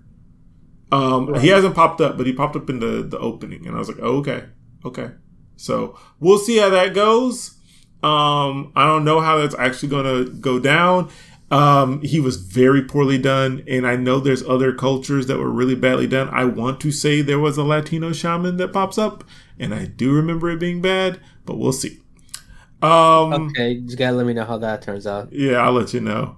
Other two things I've been doing. So I've been playing a lot of Final Fantasy VII Remake, and I've talked a lot about it to Dustin and Arnold. it's a fine enough game. It's not Final Fantasy VII at all. It should not be named Final Fantasy VII. And every time I'm playing a part where I'm like, oh, this is cool, I'm like, this is not Final Fantasy. It shouldn't be called Final Fantasy VII. It feels like a really expensive fan fiction. Like, it feels like they tagged people on for years and years and years for this game to be developed, and it just came out as a fan fiction. And not in a good way. It feels like this did not have to happen. Or that it didn't need to take so long to make. Like, I don't see what took them so long. Like, it doesn't seem like they put too much thought into it. But overall, it's fine. It's inoffensive. The combat's okay. There's a lot of issues with it. The whole you can do combat normally, but you can also switch to different turn-based stuff is not true. You do combat like an action game, and then you can slow down time when you want to use a spell or something like that, which is fine, but it's not great. It's not great. Some of the characters are a little bit more charming than prior to it. Tifa is best girl no matter what. No matter how much I don't like this game, I love Tifa. Tifa's best girl. Like, I love Tifa because you can like her for your Neanderthal drooling at the mouth that she's hot, but you can also like her because she's a genuinely nice person. Like, everyone else, like, Jesse's kind of like, they developed Jesse way too much in this game.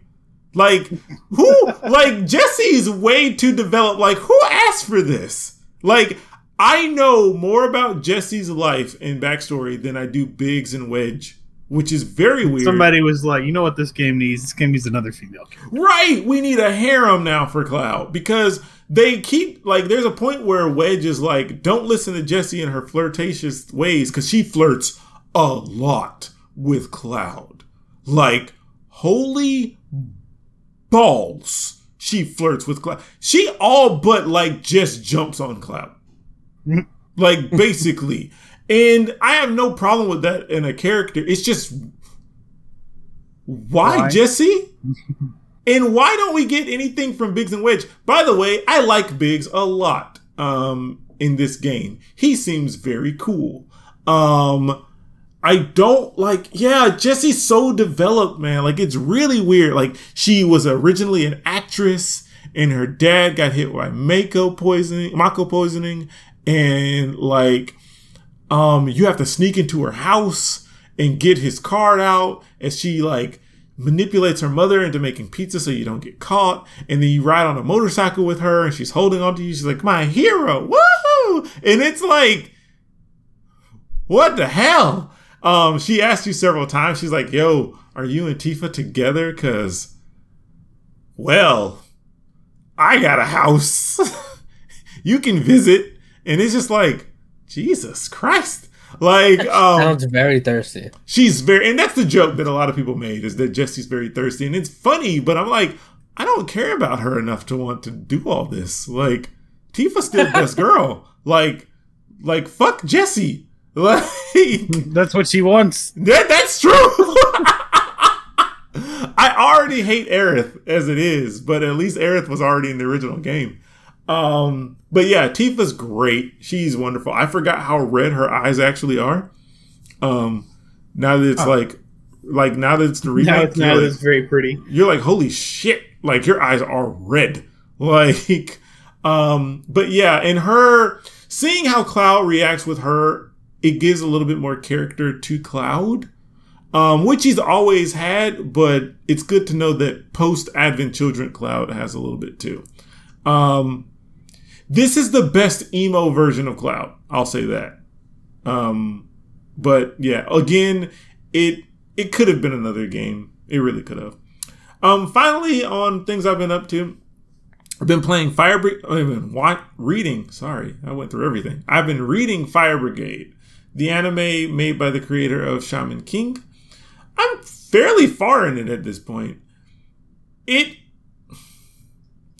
my original complaint of it still stands. My original complaint was how much creative battles can you do with fire?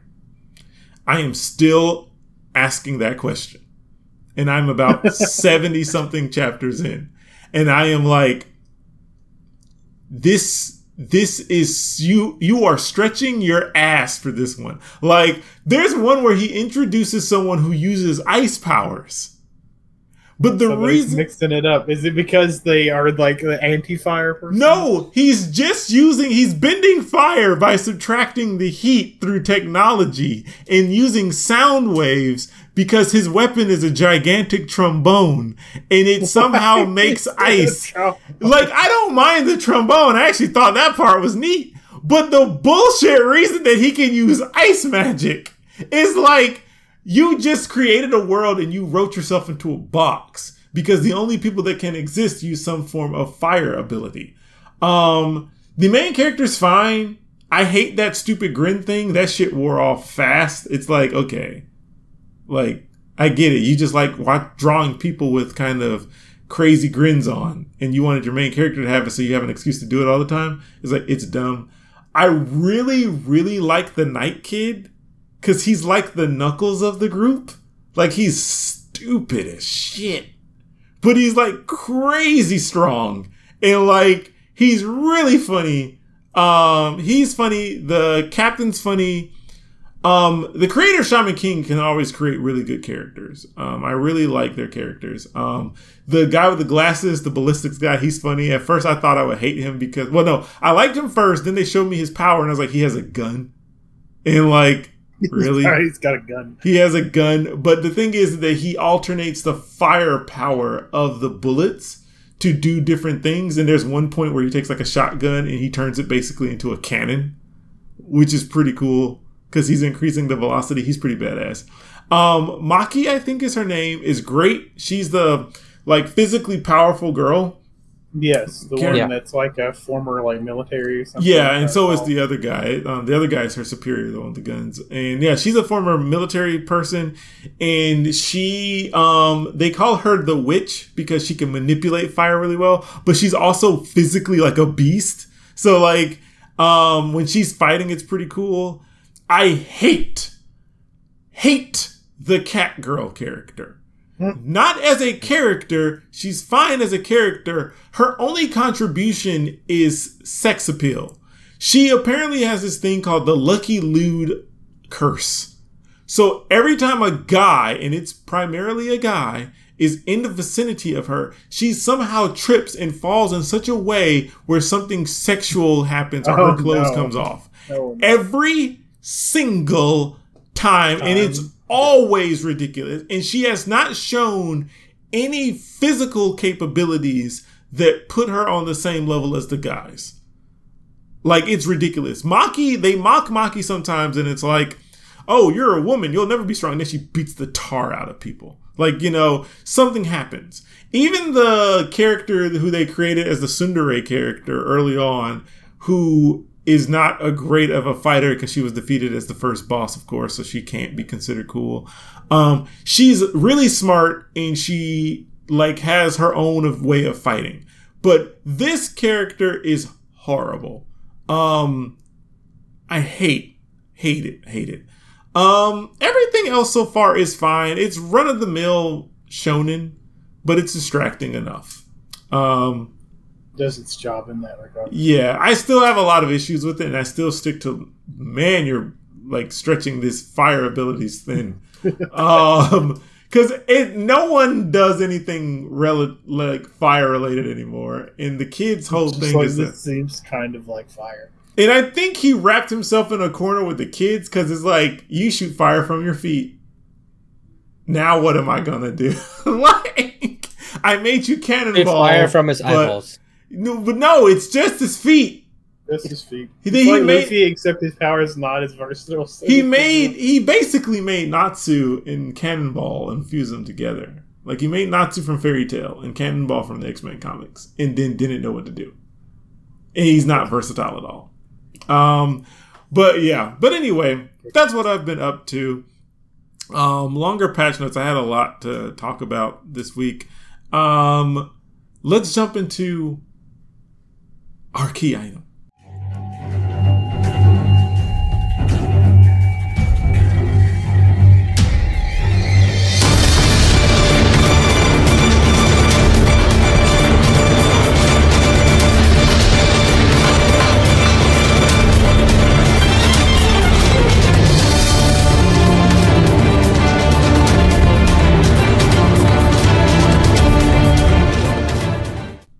The key item of the podcast is the topic of it. What's happening in the episode proper.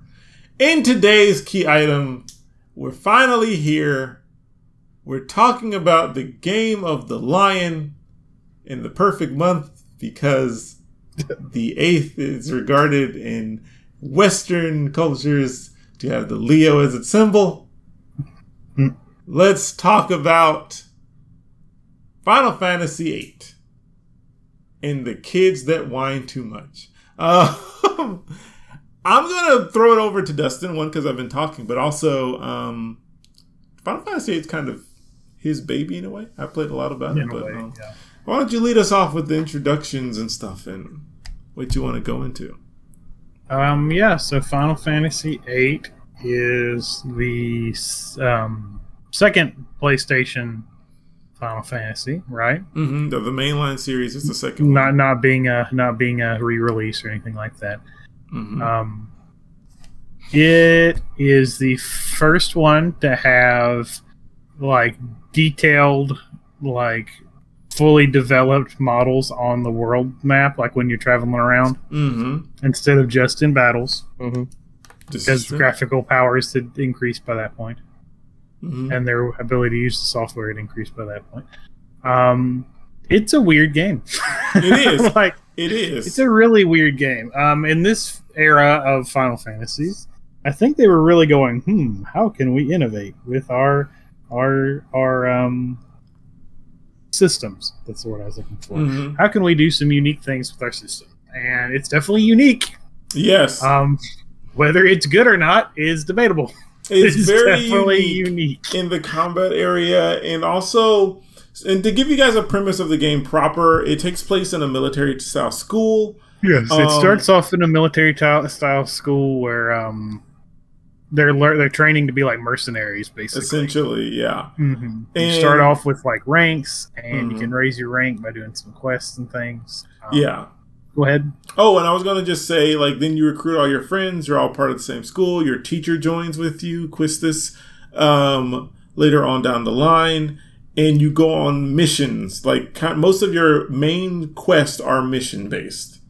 So you have a set, like, some of them are timed, and you have certain objectives to meet, which is a little bit similar to Final Fantasy 7 in a way when you went to the Mako reactors, but it is much more in a sense of this is kind of like your whole job, and it's definitely taking more of that futuristic sci-fi setting when it comes to Final Fantasy than the previous ones. But it's still got that weird sort of clash between like some areas are really high tech. Some are not, and some are like almost medieval in their nature. It's sort of weird. Yeah. Very Final Fantasy. Very much, very much.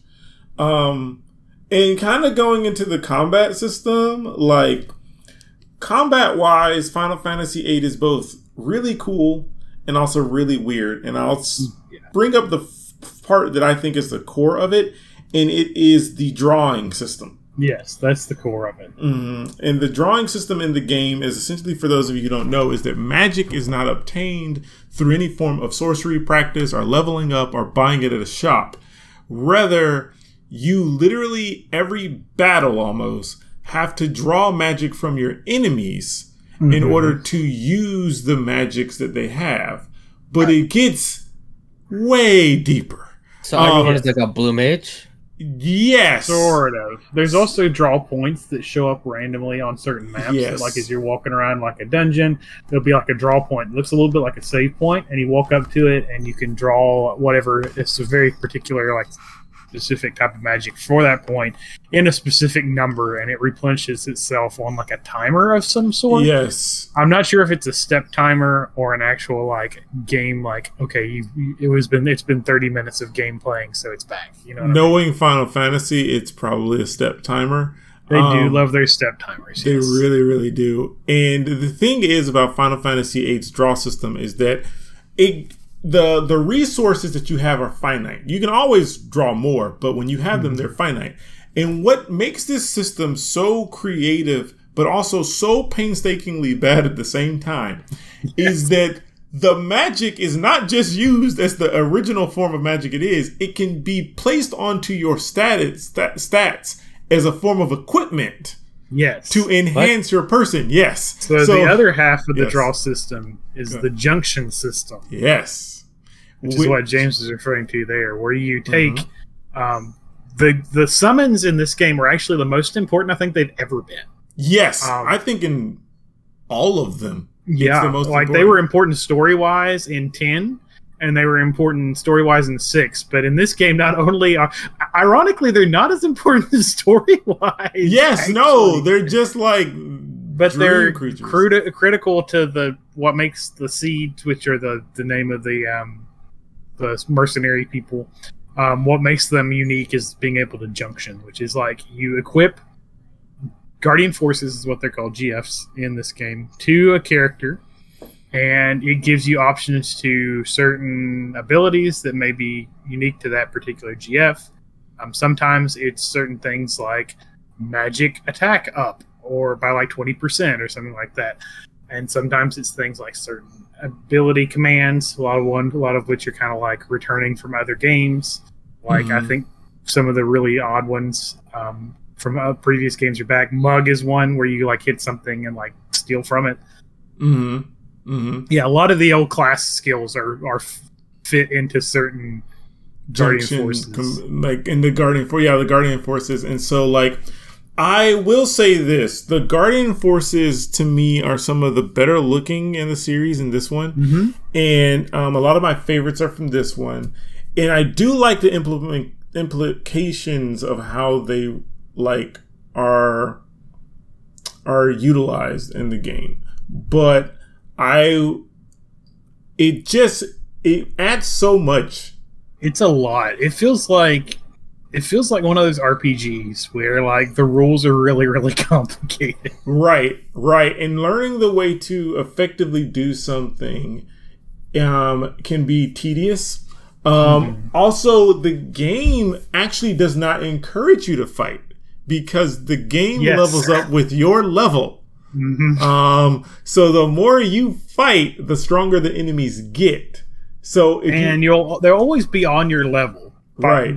Mind, but because I would say like 90% of the attacks in the game cap at 99 damage. The more HP something has, the more of a slog it becomes to kill it. Yes. And I will say this though. The limit breaks, in my opinion, are better in 8 than they were in 7. And they have a much more impactful feel of control. Some of them get a little ridiculous, like the Angelo cannon. Yes. Like when Rinoa will launches her dog. Like launches them off. And yeah, it's a really, really weird game in so many aspects, not just the combat. Like we talked about the combat a lot here, but just character-wise, I was just thinking about this. Rinoa is like they combine Aerith and Tifa into one character. They really did, because she's got the like good sense of humor, like Aerith in some ways. That she's kind of like the funny, like kind of jokey character, but she's also like more supportive, like Tifa and also sort of the action girl too. Yep. She's kind of like the action girl. Even her outfit, she has like the kind of short tights with the like the. I don't know what kind of jacket that is, but it's sort of a weird like hoodie thing. It's like also a dress. It's kind of odd. And she has like a shield that's also like a ricocheting projectile crossbow thing. It's really like a crossbow that shoots a chakram like she's Xena or something. Yes, and there's there's what is it? What is his name? Which one? Zell? Zell, who's the punch guy who has a lot of Tifa's limit breaks, actually. Right, a lot of Tifa's limit breaks. I think they combined Zell with Sabin. There you go. Yeah, Tifa plus Sabin is Zell, literally. And then there's also obsessed with flavored bread in the Japanese version and hot dogs. And yeah, he is obsessed with hot dogs in the English. It's so weird. And then there's Selfie. Got her nunchucks. Way before Selfie was a thing. And like, yeah, she has the gigantic nunchucks that are like basically pole arms on us. Yeah, it's like it's actually like a 3-pronged staff. Yeah, it's really more like a 3-pronged staff. A 3-section staff. That's what I mean. Yeah, that's the word. And then there's Irvin who is the like cowboy the cowboy sharpshooter, but he's actually really nice and sensitive. Yes. And he gets very nervous. And then there's Quistis, who's the whip wielding teacher we alluded to earlier. Yes. Like who's also the blue mage. That's her limit break. She's the blue mage. That's like what's her limit break? Blue magic. She's like she has a lot of insecurities too.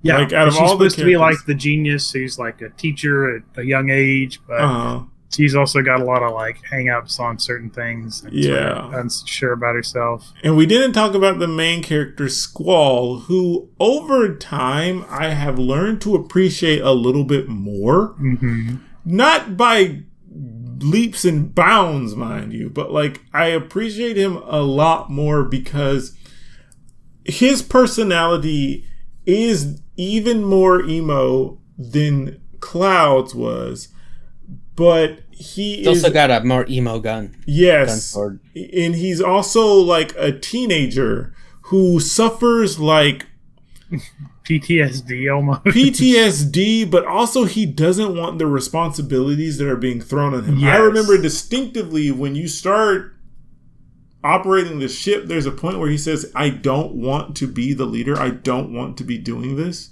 Yes. And it's actually, looking back at it, I think, yeah, go ahead. I was just going to say, I think this game would have spoken to me way more if I was older when I played it. Yes. I was much younger and it just didn't fit with me. Like, I was like, why are you angry? You have these cool abilities. You have this cool weapon. You like have this girl that's pretty cute that likes you. Like your teacher likes you. And at that time, my brain was really confused about, is that okay? Like I remember as a kid, not. Like right. As a kid, I was like, in the reality sense, if she wasn't his teacher, it would be perfectly fine. Because they're like roughly the same age. Quistis is like only a year or two older than the rest of the characters, but it's that form of power like that Quistis has by the nature of being the teacher, and that making it a very poor professional setting. And so, but yeah, it's just all these things where Squall is like, I don't hate him. Yeah. But as a character, it's very strange, you know. But what were you going to say? It's sort of interesting looking back at it that he's very competent, and I think he kind of knows that. But at the same time, just because he's competent doesn't mean he should be like in charge of everything, which is what they're trying to basically do to it. Right, and it feels like they're forcing it upon him when he kind of grows into it over time. But it's a slow process because for a long time he's like, I really don't want to do this. Like, why are you guys making me call the shots? Like, I really don't like people very much. It's basically like putting the introvert in charge. Yeah, it is. It's literally, he's an introvert, and this was way before I knew like what an introvert was and stuff like that. But he's very much an introvert, and they put him in charge of all these things. And they put a lot of responsibility on him. At one point, I think he basically just says, like, this is too much. Like, I do not want to make these decisions that may lead to people losing their lives. Yes. And the thing is, if they didn't make everything so kind of CW high school drama-esque, it would come out better as an overall game. This is the game that needs, like, an actual, like, good remake. This is the game that deserved the remake they gave 7. Like, again, I will hammer this home. People have been singing Final Fantasy VII's praises for years. Clearly, there was no need to remake the game. Like, there wasn't a need. There may have been a strong want, but there was no need for it. Final Fantasy VIII, of all the Final Fantasies out there, it needs to be redone.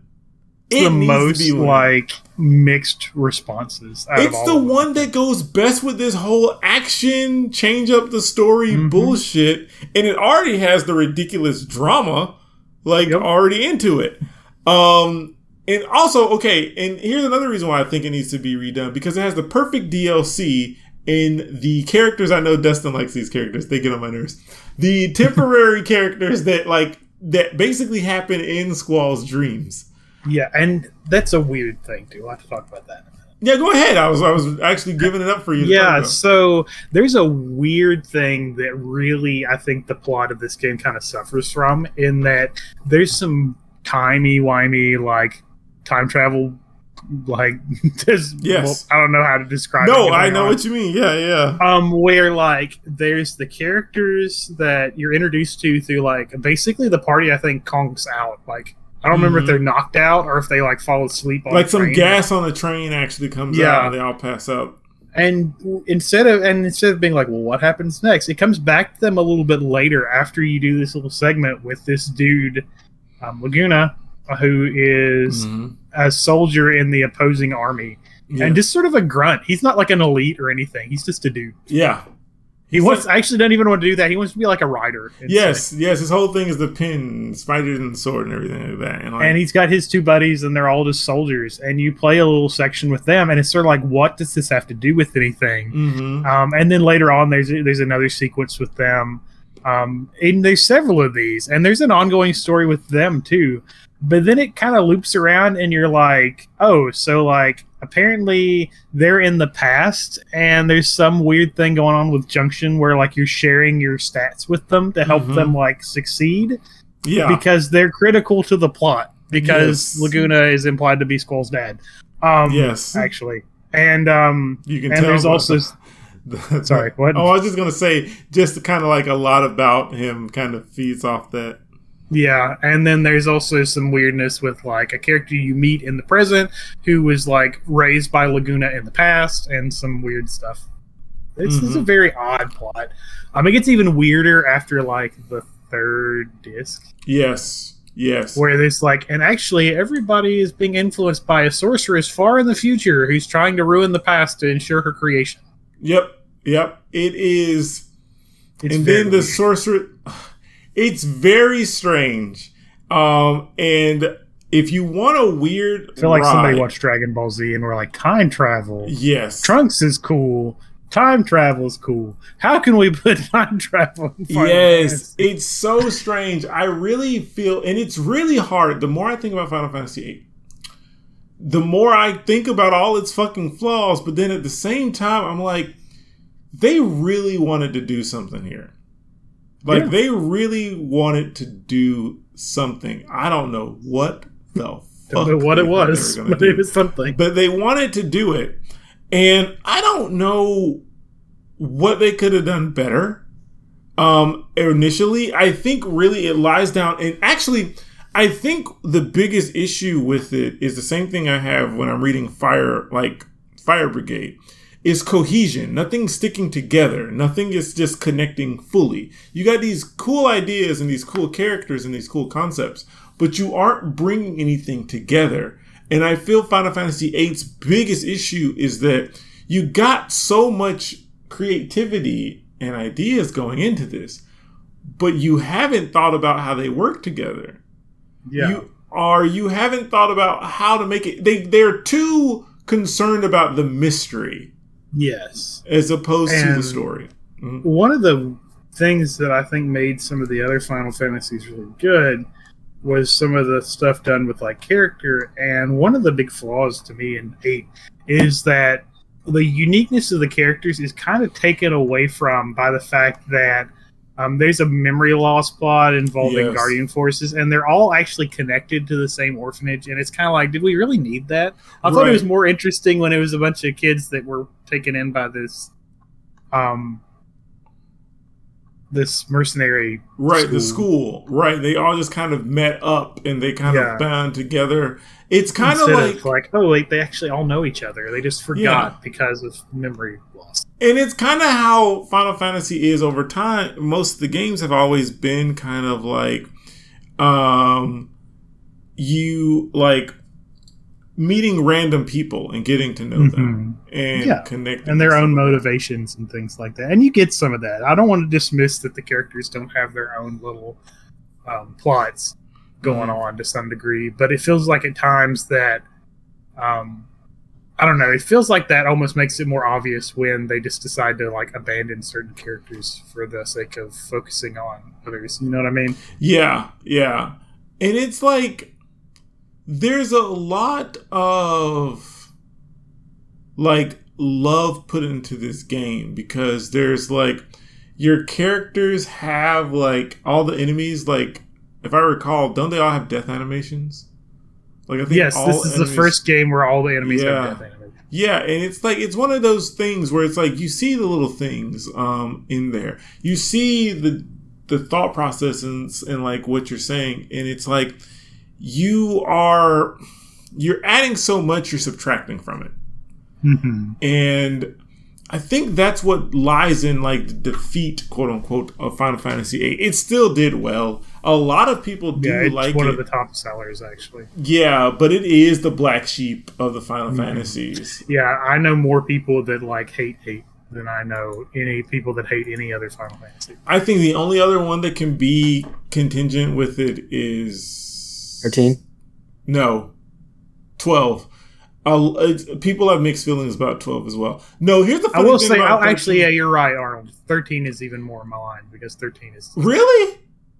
I would say 13 is. I agree. Personally, I hate it, but I've been on Final Fantasy 14 on their servers and been talking to people, and they're like, 13 is so good. People underestimate how cool. Maybe some people really love 13. So, like, I agree with y'all. People like Final Fantasy the movie. I think people just like that they made Lady Cloud. Yeah, she's literally called Lightning. I think that's what it is. I think people are literally like, well, Lightning is cool, so I like this game. Like, literally, she came out of a cloud. This Go ahead, Arnold. What are you gonna say? Final Fantasy VIII sold out within like the first month of its. Oh, that's because Final Fantasy VIII came out right after Final Fantasy VII. Yeah. That's the reason that I think a lot of people hate it was because Final Fantasy VII was held as the best game ever. So then Final Fantasy VIII, which, you know, is not the worst game ever, did a lot of things differently and some of it was wrong. They immediately like hated it probably. I think the hate for Final Fantasy VIII comes after the first year it came out. I think people were riding that high of 7. You know, yeah, and there was some good and bad. It got some praise on some things. It was very graphically good. Mm-hmm. The junction system got a lot of flack because it was too complicated. Mm-hmm.